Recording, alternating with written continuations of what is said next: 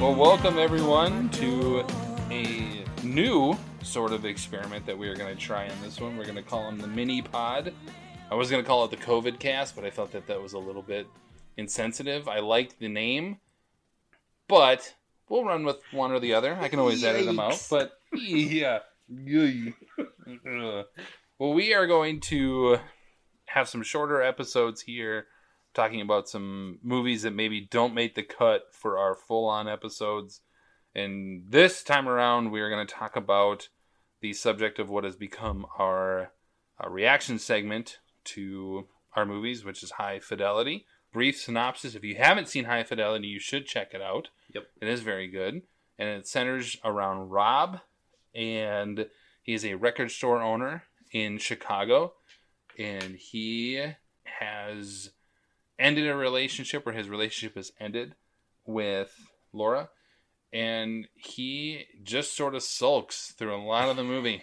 He and Laura are over. He runs through his ex-girlfriends, talks a lot to the camera. Yep. And that's about it. It's an experiential crisis and an existential crisis for him of, oh boy, what's next? What have I learned? Yeah. What can I do with this? It's like a midlife crisis for, I think he probably would have been like a 30-something-year-old. Yeah, it seems like it. Sure. So there we go. Yep. As a note, Tim and I watched this movie separate. And so the assignment on 20 Years, 4 Beers is that it's 20 years, but then the 4 beers are 2 each. Yeah. So I drank 2 while I was watching the movie, minimum. And Tim drank 2 while watching the movie, and that's what we're going to discuss. So, Tim, your 2 drinking buddies this were what? I took the premise around top 5 from Sure, High Fidelity. What would that be like? And so thinking through, what are the top 5 breweries in the U.S. that I would really just put everything around? I love them so much. So It feels in some way sacrilegious, or as Homer Simpson would say, sacrilegious. Sure. Of moving beyond the Twin Cities area that we reside in. But the 2 breweries I chose were Stone and Modern Times. Ooh. From lovely San Diego. Thanks, Andre and Stefan. Thank you. And I went with, actually had a standard IPA from Stone. One of the first kind of West Coast IPA beers that I remember being like, whoo, boy, this would be great. And then the last Modern Times that we had from when Andre and Stefan came out to visit us in September, their Spaceways Hazy IPA. So those are the 2 beers that I enjoyed while I watched High Fidelity. Well, what did you think of them? Stone, just rate them. It's I think it was like a 4.25 or something like that. It's just a great, solid IPA. It's a standard in my Which one was fridge. That? Just their Stone flagship IPA, right? Yep. Okay. So good. And then Spaceways, I think it was 4 stars, or stars. What the hell? Let's get it up. I think it was 4 that I gave it for that. Just a nice hazy IPA. To the point where I watched the movie with my wife, and she had a sip of Stone. She goes, "What is this? I want this." So I had to get more from the store. So yeah, that was my staple. Yes. One of mine I guarantee you've had, which is Fulton's Sweet Child of Vine. Oh yeah. Which again, we've had Fulton. Standard. We had Spectre, I think, last time. Yep. And Fulton's a good standard for anything in Minnesota. And that, along the lines of Stone, it's a great standard, regular, good IPA. Yep. Like, not too piney, not too sweet. It's really good. I gave that a 4 out of 5 as well. And the other one is from Bad Habit Beer, and in St. Joseph, Minnesota, was the Peach Cobbler Milkshake IPA. Wow, that sounds like a lot. Yeah, and it was really good. Really? Yeah, it was a crowler. Sure. And I wish we would have shared it, because I ended up not finishing the whole thing, which I hate doing. It's a lot. It's not right, but it is. It's peach, and then I think they even had graham cracker in it and lactose, and it was crazy good. It was so good, but I was just like, oh man, I don't think I can have this whole thing. Sure. It just was a little much. But I did give it a 4 out of 5, not just because I love Bad Habit, but it was really good. Anytime you have a cobbler beer, or like a pie beer or like some bakery beer, when you can get the graham cracker or the crust kind of flavor come out, that's really impressive to me. So it was really good. So I had the Bad Habits Peach Cobbler Milkshake IPA along with I missed out on that. Yeah, next time. Well, you weren't there. Right, so as mentioned, we not only did we watch High Fidelity, our High Fidelity segment is kind of the crux of what we have going here, and so we are going to do our top 5 takeaways, but as a mixture of our segments. Yep. So Tim, your first review, and you can kind of elaborate on it a little bit based on the movie, but what do you have? So a combination of Social Network we used to do with a review, and then a top thought that I had was our big man Roger Ebert gave this 4 stars.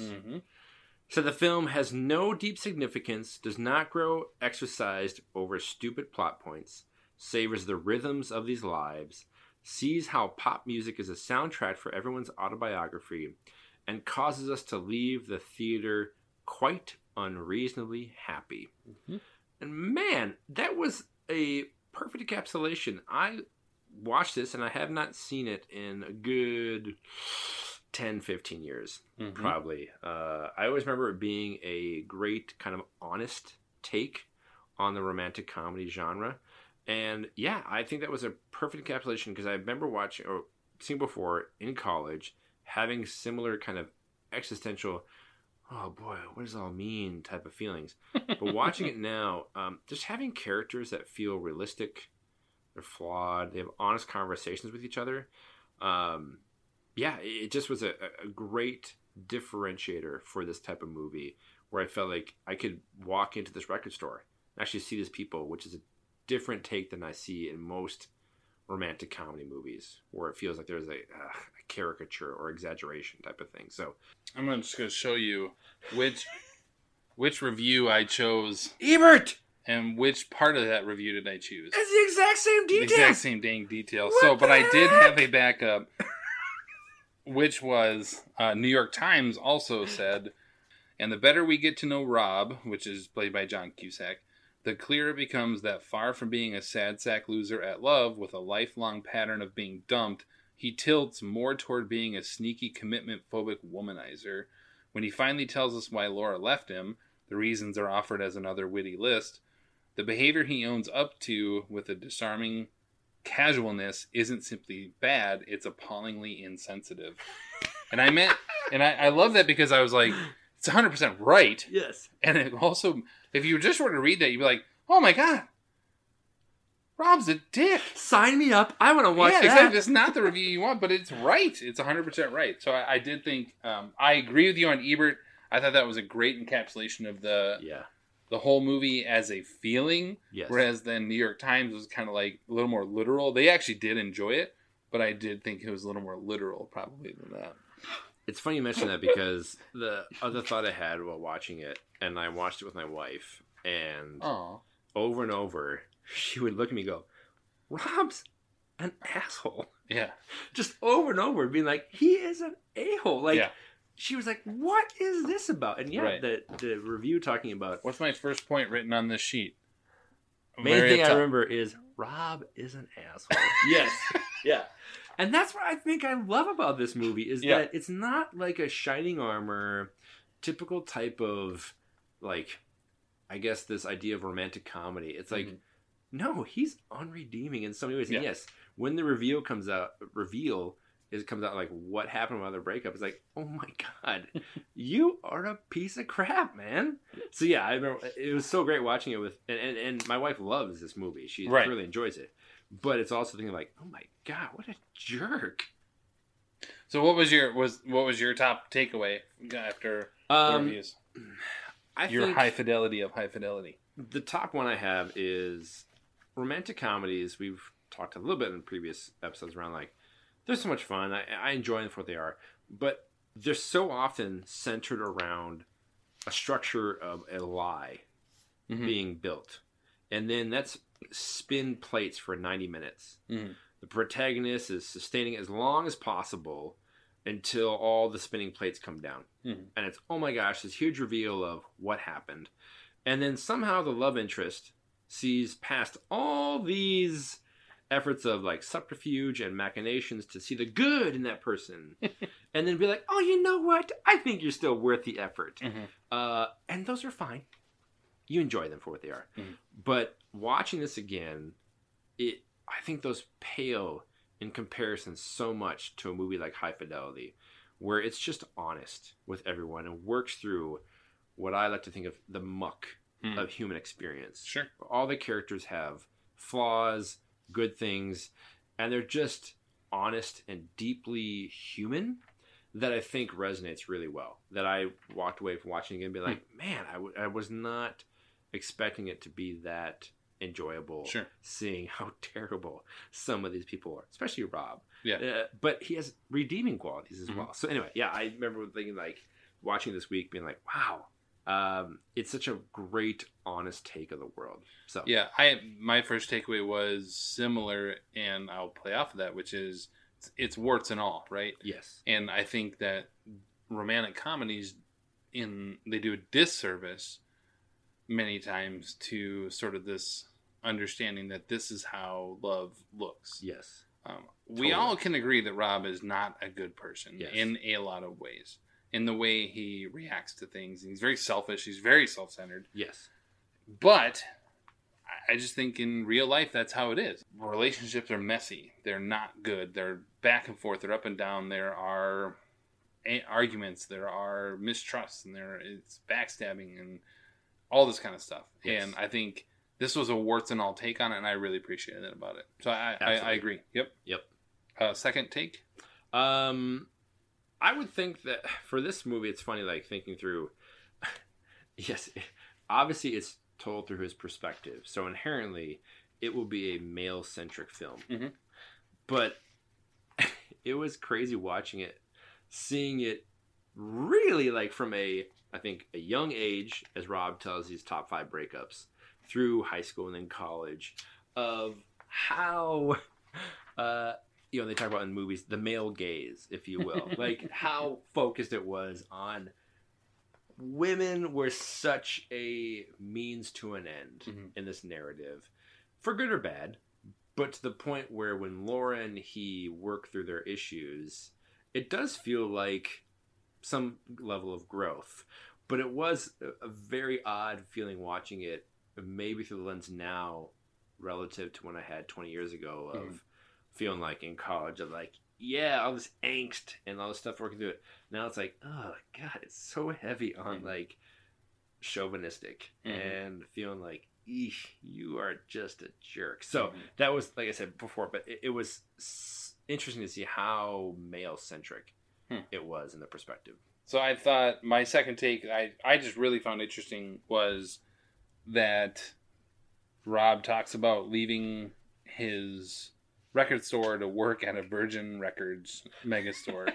I thought it was interesting that 20 years later, the music megastore is dead and independent record stores are still around, and somehow vinyl is still back. Yep. Not often can you look back on a movie 20 years and have everything be sort of socially the same, and things aren't in this either, but it is sort of interesting that if you would have guessed 20 years ago which would be around, the music megastore or the record store, you'd be like... the megastore, duh. Give me Sam Goody and Virgin Records and that kind of stuff. And I loved that they brought it up because that existed at the time. Yes. And so I don't know. It really stood out to that.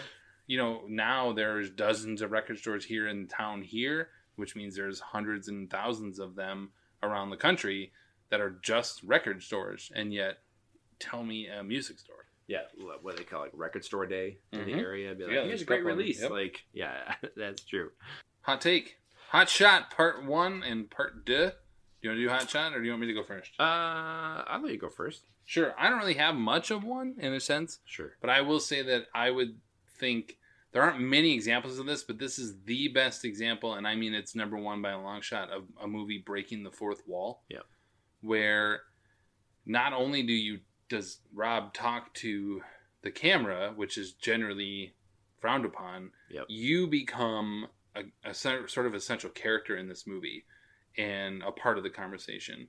It's very unique, and I would say that this is the best at doing that. I'm going to piggyback on that. My hot take was, yes, I think having that almost like conspiratorial aspect to, as an audience member, I'm so in tune with what he's saying. He's breaking the fourth wall. It's not a like voiceover where we're having this thing. It's, I'm in the conversation. No one else is. It's you and me experiencing this. I would say the only one that comes close to it through this, and in many ways I would say surpasses it, or at least offers the female perspective, is the TV show Fleabag. Fleabag is an incredible show on Amazon. I would say it's 2 seasons, but really it's one narrative kind of cut in half. So just watch the entire thing. And it is one that has a similar aspect of, in many ways, an unredeeming protagonist. Terrible in so many ways. Flawed, working through these issues, but having these asides to the audience that are just her way of connecting with the viewer that I didn't fully appreciate, obviously seeing it then, but watching it again now, I'm feeling like these are the same or different sides of the same coin.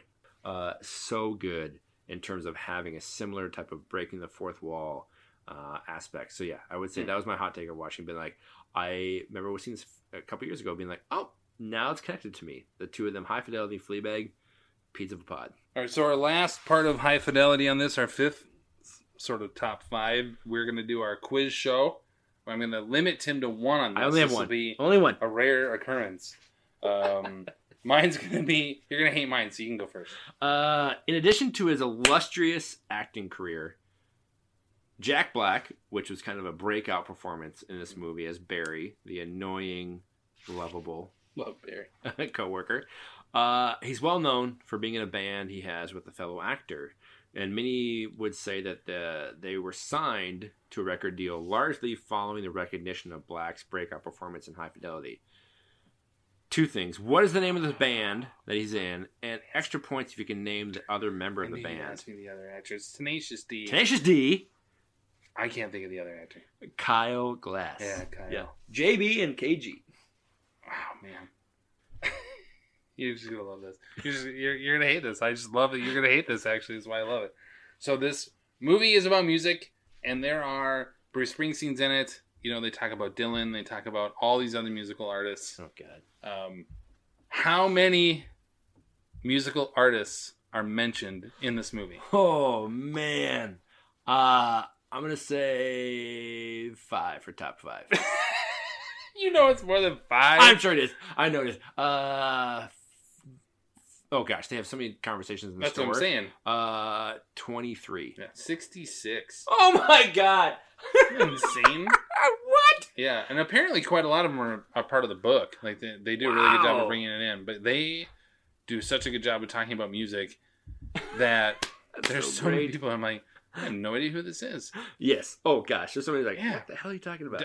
To the point where you're like, I think you're making this band up. Yeah. So that's our brief sort of ish look at High Fidelity. If you haven't seen it, definitely check it out. We could probably talk for a long time on this. Yeah. It is an enjoyable movie. Jack Black in his early days. John Cusack, quite frankly, at his prime. He is so good in this movie. This has been a 20 years, 4 beers, 20/4 mini podcast. My name is Steve. I'm Tim. And thanks for listening. Thanks.